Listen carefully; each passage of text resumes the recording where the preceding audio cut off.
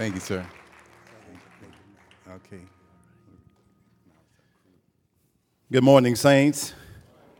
Oh, man, come on, that's so weak. Y'all been doing all that praise and they don't give me that little weak. Good morning, saints. It's good to be with you today. It's my privilege to be with you again, and I really believe in you as students. I want you to know that, but I also want you to know that you have a great responsibility that lies upon your shoulders for the future. There's still much work to be done. We're looking at Black History Month. Father God, we ask that you just empower this word, Lord, that you would knead upon the hearts of your people. In Jesus' name we pray. Amen. Know the past, shape the future. Knowing the past is quite a challenge because there are very painful things in the past that many times we would like to overlook or we would like to lay to rest and tell people simply to move on. It's a new day. But as I speak around the country and as I speak to a lot of young people in high schools, people of different ethnicities, especially African-American young people, I'm finding out that there's still a lot of people that are hurting even in our younger generations.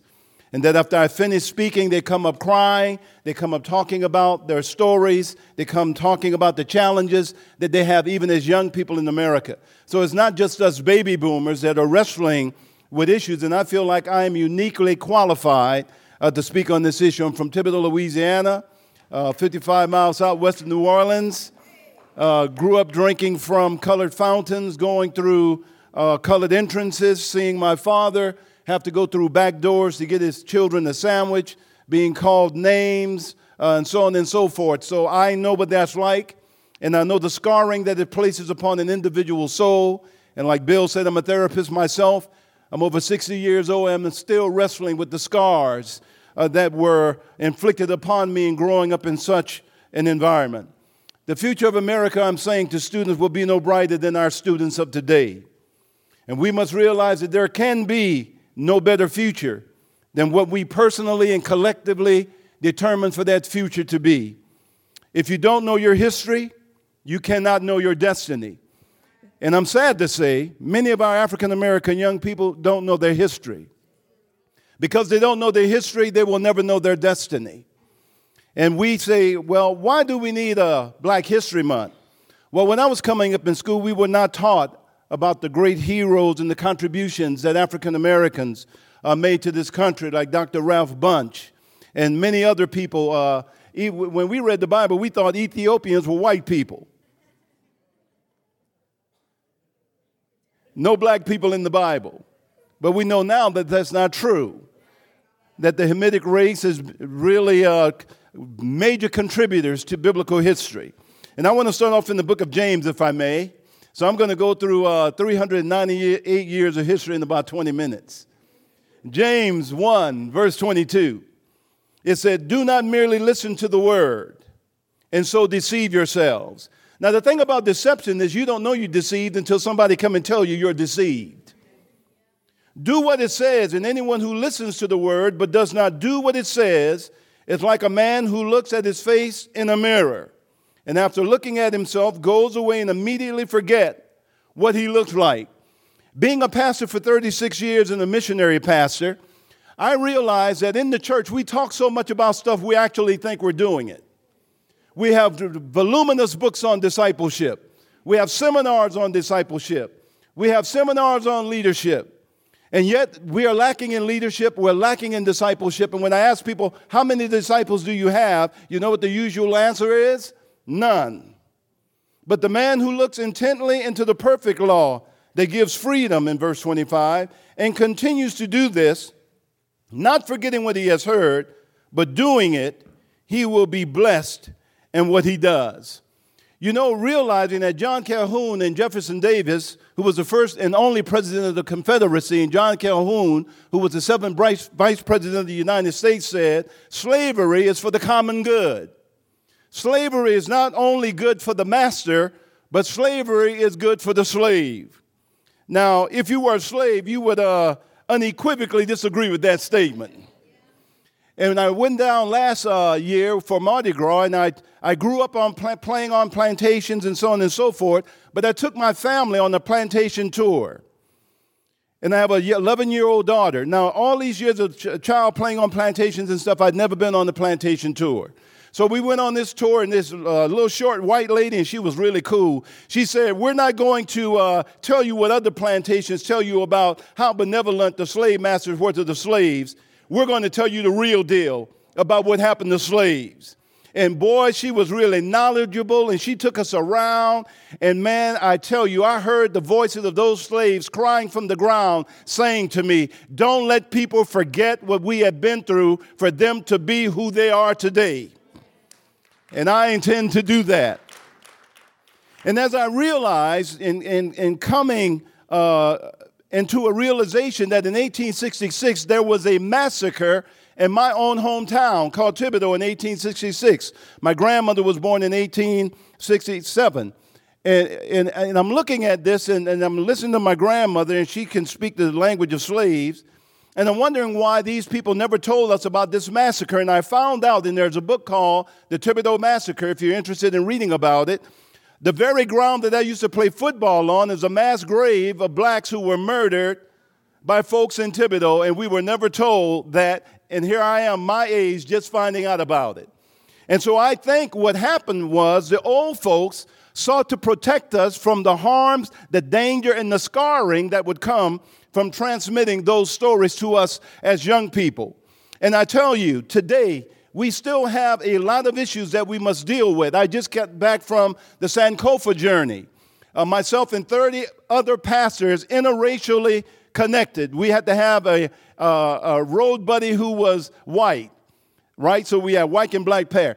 A great trip, ordained of God. Was the best conversation I've had with white folks in my life. These pastors weren't interested in being experts on black people. You know, sometimes we talk to people and they say, no, you don't feel like that. Let me tell you how you really feel. They weren't experts. They were actually interested in listening to our stories. They were actually interested in empathizing with us and standing in our shoes. And one of the great challenges that we have when we talk about slavery and its impact upon the African American today, we often run into this thing called white guilt. In other words, you say something and the first thing is, I wasn't there. And then they go into pontificating about how I'm not guilty and I can't be held accountable for what my folks did. And you're right. You're right. But let me say this. Slavery was not an individual sin only. It is a national sin that must be repented of. And you are a part of that repentance. Why? Because we're to confess our faults one to another. And I say to people, and blacks may take me to task for this, but I said sometimes in life, when something has been taken from you, it has to be given back by somebody who looks like the person who took it from you.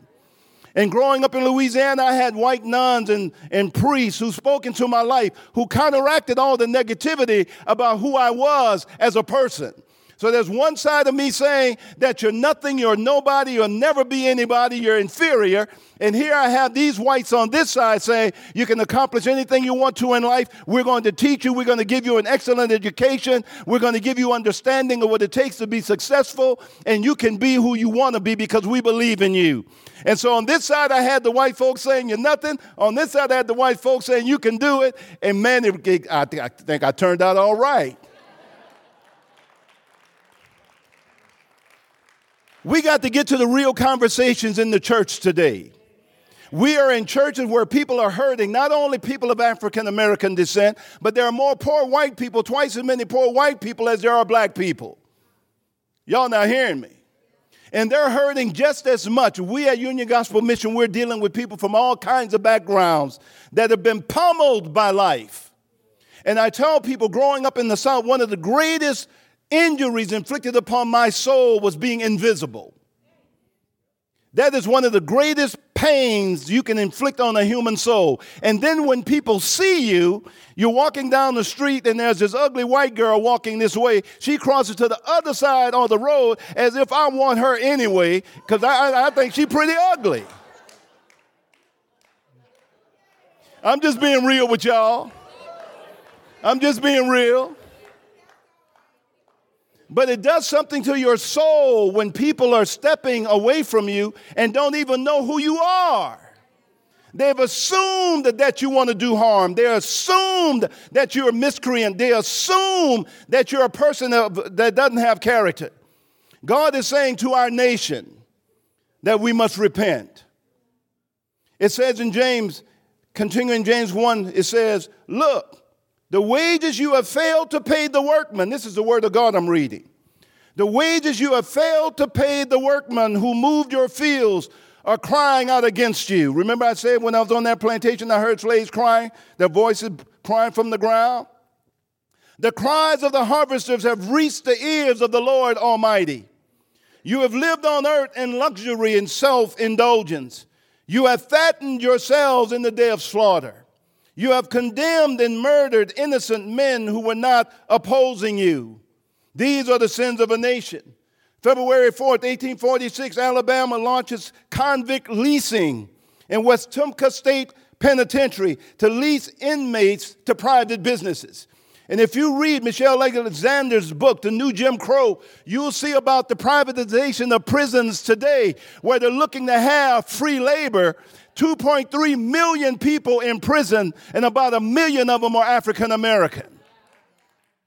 Not only that, 820,000 are on parole, and a whopping 3.8 million are on probation. So you're talking about a couple of million people who get out of prison. We're saying be responsible, but they can't vote. They can't get jobs. They can't get housing. They can't even get food stamps. So how are you going to feed your kids if you get out of prison and you can't get a job and you can't get food stamps? What are you going to do? A man's going to do what he's got to do. He's going to go back to crime. Y'all not hearing me. We say we paid the debt to society, but folks will get out of prison and they keep paying the debt for the rest of their lives. So where's the church in all this? God is a God of justice. These things are not just. These things are wrong, and it creates a caste system in America that people cannot get out of. And then we fulminate against other countries and tell them how they need to rectify what they're doing when we have millions languishing away in the prison house. God help us. Another instance, out of 67,000 mortgages given out to World War II veterans, 100 were given to non-whites when they got out of the service due to the practice of discrimination. This is one of the factors that explains the disparity of aggregate generational wealth that we see today. And so if you've been an individual that has not been given the privilege of prospering in society, and you've been seen as a second-class citizen, and you've been seen as inferior, and you get an inferior education, and you can't get gainful employment, you will be stuck in poverty the rest of your natural life. 40% of children in poverty will never, ever get out of it today. That's pretty serious. I said, where's the church? James says, 2 verse 8, if you really keep the royal law found in Scripture, love your neighbor as yourself and do the thing that is right. February 6, 1902, Kentucky mob of 200 whites took a 19-year-old Negro boy, Thomas Brown, from jail, lynched him on the courthouse lawn, no conviction. February 7, 1904, Doddsville, Mississippi, Negro named Luther Hobart, and there's names to these folks been lynched. An unidentified Negro woman were tortured, mutilated, and burned alive in front of 600 picnicking spectators. No conviction. And when you look at some of these pictures, it's pictures of church folks just come from church. Y'all not hearing me. Church folks just coming from church, eating hot dogs with their children at a lynching. And so what about the pain of the African American? Where does that pain get excised? Where does that multi-generational transmission of suffering and affliction go? The lady was telling us when we were on one of the tours, it said on the slave ships, the Atlantic is the greatest graveyard in the world. Some 11 million died in there. Folks jumping off of ships because they didn't want to be slaves. And it said 350 years later, the sharks still swim the same route as the slave ships because there were so many bodies tossed abroad. Somebody say, help me, Jesus. Little boy, 14 years old, Emmett Till, August 1955, Money, Mississippi, taken out of his house for whistling at a white woman. Got him out of his house late in the morning, 2, 3 o'clock in the morning, took that boy out, beat him up, made him carry a heavy fan to the Tallahassee River, gouged his eyes out, tortured him, shot him in the head, and threw him in the Tallahatchie River. You say, oh my God, how do we as Christians deal with forgiveness in these kinds of instances when the pain is cumulative? What that means is that people are reacting today and people are wondering about the seething anger that they see in aspects of the population of our country, and they're wondering where it comes from. Let me tell you where it comes from. It comes from micro and macro injuries over time. It's cumulative injury over time. It's not just one instance of something that people feel is unjust. It's a couple of 100 years of injustice that continues to be perpetrated, and the heart says, are we ever going to get any justice? God is a God of justice. He's a God of right. And you know what I'm glad about? I'm not an angry black man.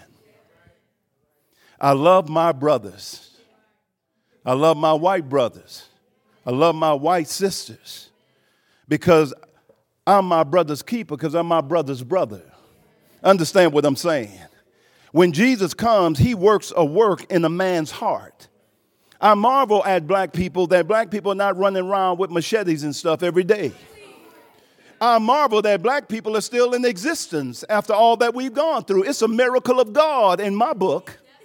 It's a miracle of Almighty God that we know something about how to behave ourselves in the family, because in slaves, you didn't have a family. Folks were taken away from you. Your children were taken away from you, and so on and so forth. And as I read about these things, I'm determined that the church becomes a formidable force in the conversation about what our nation needs today. And we will not know what our nation really needs today unless we're willing to go back to the past so that we can shape the future. Huh? I already said if you don't know where you come from, you will never know where you need to go. You will never see the hurt in people's lives that are cumulative. You won't see the multi-generational transmission processes where the mother is on welfare, the mother's mother is on welfare, and the grandmother is on welfare. Why? Because it's been passed down from family to family, and it's not been interrupted by those that have the ability. But the church as a whole, we have the answer. Turn to somebody and say, we have the answer. We have the answer. We have the answer. Then why are we so quiet?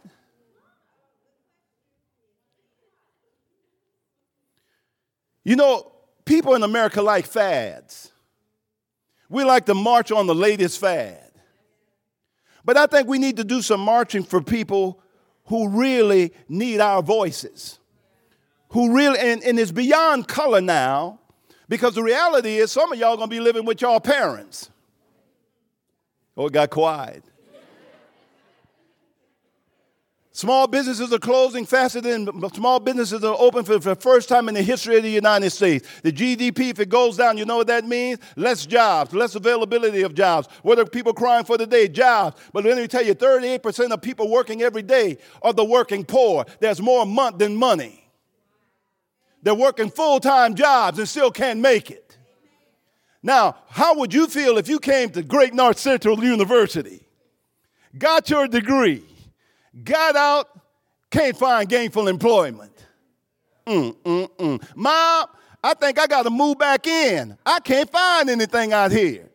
So although you don't think these patterns is impacting you now, because we have more young people returning home to live with their parents than ever before. What kind of America do you want to live in? What kind of America do you want for your future? Unless you shape it, you will not have it. And so you have to be motivated. You have to be willing to get out here and do what is necessary. Martin Luther King 50 years ago said, but the church as a whole has been all too negligent on the question of civil rights. It has too often blessed the status quo that needed to be blasted and reassured a social order that needed to be reformed. In other words, God is saying to the church, we must repent. Because if we stand by passively while these injustices go on, we become partakers of that injustice. I'm just trying to help. Anyone then, James says, who knows to do good and does not do it, to him it is sin. Could it be that we're in sin? 325 children from 1983 to 2003, children were put to death under the death penalty, and all of them were children of color. Imagine that. People don't even know about this stuff.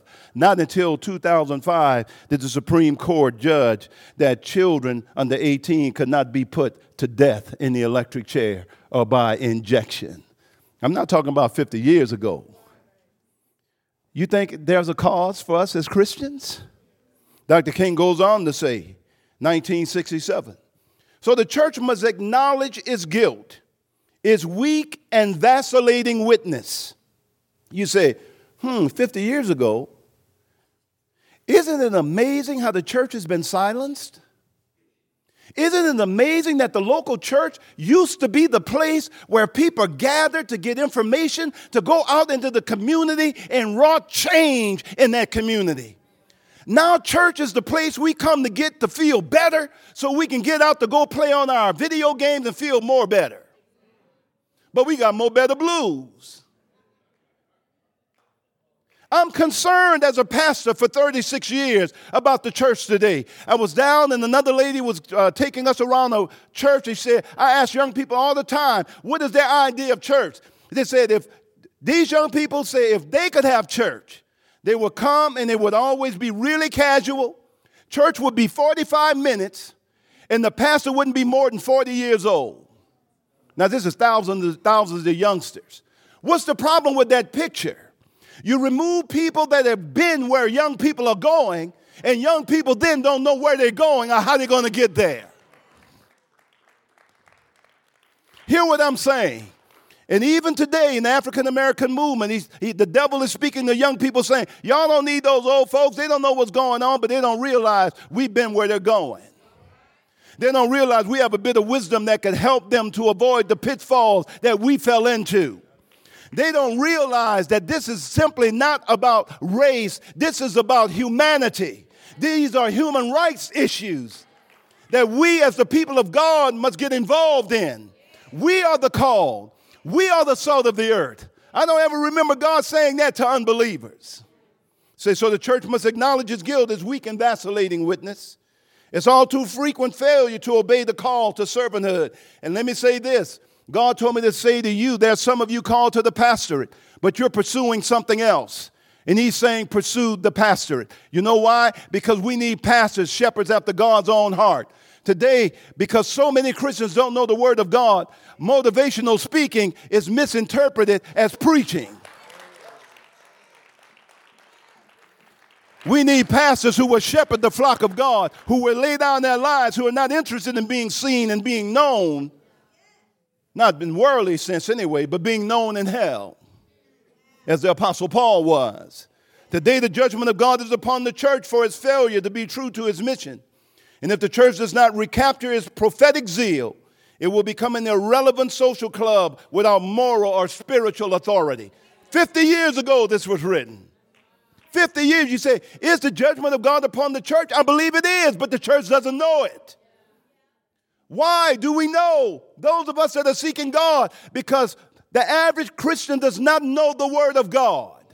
And if the average Christian does not know the word of God, the average Christian cannot know the God who reveals himself in that scripture. And so we end up with a caricature of God. This God who is simply a God of love. But God is much more than love. God is holy. God is a God of virtue and justice and honor. God will in no wise acquit the guilty. And so many times we as a church, we want to go out and hand out a few tracts, but that's not what people are looking for. People are looking for commitment. We're trying to get people to our churches, and that's the problem. We need to stop getting people to church and get them to Jesus. The church has never saved, never will save. There's only one name under heaven given among men whereby men will be saved, and that's the name of Jesus of Nazareth. The prophets came to Israel and told them that God has a controversy with you. They say, oh, God can't have no controversy with us. Look, we're doing better than we ever did. Our stalls are full. We got all kinds of cattle. We got our crops are just proliferating. And the prophets say, yeah, okay. That's where we make a mistake.